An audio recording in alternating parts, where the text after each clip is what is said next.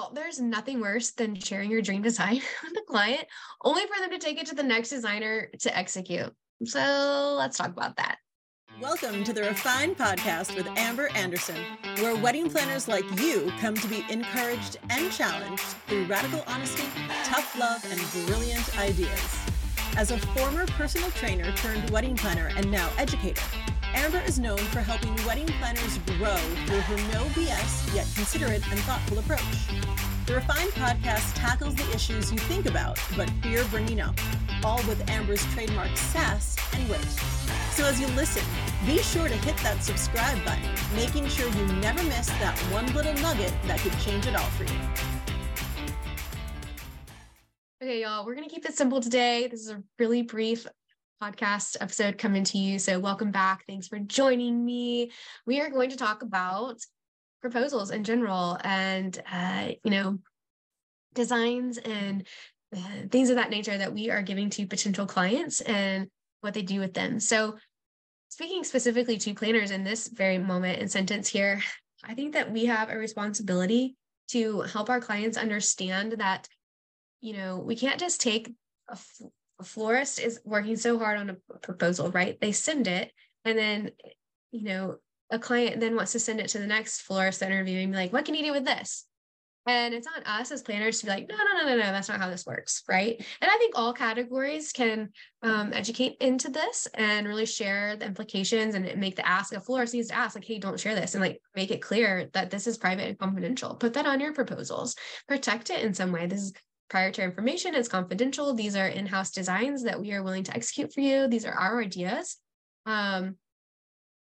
And share that and say, hey, look, you can, I think planners can even talk about the fact that like, hey, look, this is a tight knit community and we're all looking out. And if this is a dream design for someone and they see it pop up on Instagram in 12 months and they remember that you interviewed them, like now you've got an issue on your hands, right? Like this is not I interviewed them and I'll never have to interact with them again scenario. Like this is real stuff. So I think, we need to educate.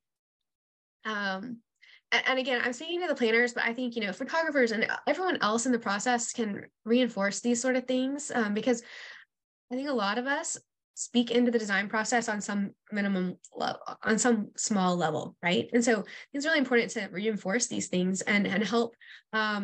If you're not aware of, if you're in a category that like this doesn't apply to you at all and this is new news to you, like just a level of understanding for your peers and other facets of what's going on behind the scenes. So particularly for florists and for designers, these proposals take a long time. There's a lot of image sourcing and, mood board building and price, crunching and sourcing on if something's in season or even possible, right? Like running through inventory and all of that nature. And they can take a while to give to a couple. The turnaround time is not, overnight. And I think it's really important that we educate our couples on this. And first and foremost, I think that we need to limit how many proposals they're getting. So like, I never really put 3 to 4, I didn't want but 1 or 2 proposals in front of a client. I think it's really important for us to get to a point with our ideal clients that we just kind of say, hey, look, based on what you're telling me and based on the numbers I'm looking at, your priorities and your vision, all of this, like this is the DJ for you and this is the florist for you and this photographer is going to crush it. You're going to love them. So we're more or less assigning them a team. And I remember when a planner ahead of me that I really love and respect, once said that. She wasn't necessarily my mentor so much as she just, I just learned a lot through osmosis with her, being just rubbing elbows with her. And one time she just said that. She's like, oh no, girl, I'll just tell them who their photographer is. And I was like, Lord, like what? I just remember being like, that's not, how can you even, I never saw that being possible. I don't know if I didn't believe in myself or didn't have the confidence for it, just didn't understand it. But do know that can be part of your workflow and that can be a real, game changer for not only you, but for your couples and for your wedding pro peers, because it just reduces so much friction. And so I didn't really ever talk to her about how she did that so much as I just found a way to do that on my own. And that came down to marketing as such, like, hey, look, we've got this so down, like, we're just gonna, you're gonna come in and we're just gonna like there's not much for you to have to think about or do. Like, we just know who the team, it's going to all fall into place, and you're going to have a choice in it, and we're going to have options for you. But like, ultimately, we've got a process down so well that we just get to know you. Like, you just love who we give you.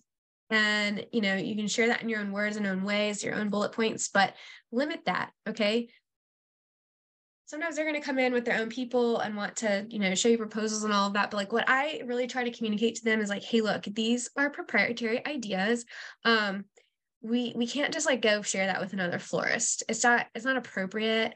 This is kind of like in the world of copyright, like that's what we're talking about here. And so, just as a matter of respect and general ethics, like, we just can't and shouldn't do that. Because then it's just price shopping off of someone else's brilliant idea and their experience. And that's cool. I think that if we are on the receiving end of that, if that happens, if a wedding pro or a client does that, and I don't think that this is done necessarily out of malice so much as just like, maybe understanding or thinking through some of these, like, there's just an added layer of consideration here, right? Like, we just, at some point in my career, I would have never thought of that. That would have never crossed my mind. And so maybe sharing this podcast with them, or just kind of, hey, you know, thank you so much. I feel uncomfortable opening this. I want to respect the florist that designed it in the first place. Are they okay with that? I just want to make sure we have their permission, just kind of respond in that sort of way, and inspire a change there. I think also, if we could encourage our market as a whole, I've talked about this for years, I think that we should be charging for our proposals if they include design. Because if an interior designer is going to come into my house and map out what all they want to do in my house, and then I just go do it myself because they did to me, the hard part, if I'm hiring an interior designer, it's because I don't know how to design my house, right? But if they come show me all the colors and all of whatever, I can go do it from there. So, you know, I think there's value in, these couples aren't going to be able to just go do their flowers now, but like, you've given them the ideas that now everything else comes to life. So I think there's value in charging for those proposals too. Don't feel bad about doing that. And I think that in some markets that might mean, a collective conversation and agreeing to kind of do that. And hey, this next season, we're going to all start doing that, right? And like, you can't price fix necessarily, but you can just kind of all say, hey, look, just so that like one person isn't the first to do it, because that's tricky. Let's all be united on like this issue and let's go in for it together. And it doesn't have to be a whole lot of money. And that money can also roll into if they book you, right? But I think at the same time, it needs to be enough to create a pause and give value on what you're providing them. And I think there's, there might be some things that you withhold from your proposals and you just let them know there's balance to this, but, give them a taste of it. And if there's something that you're just dreaming of, you better make sure this is a client that's going to book you before you put it out there in a proposal. Does that make sense? But let's encourage our market to really value ourselves and start charging for those things.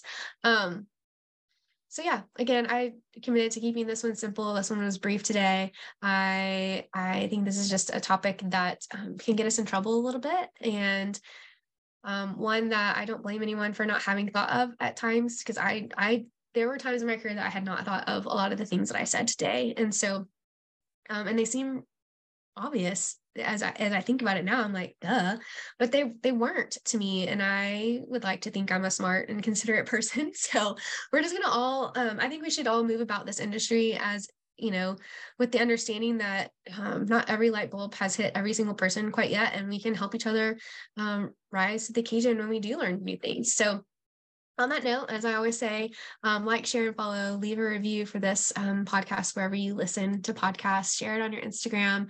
Let's keep the industry talking. I love it. So, and I love y'all, and I will see you all next time. Bye.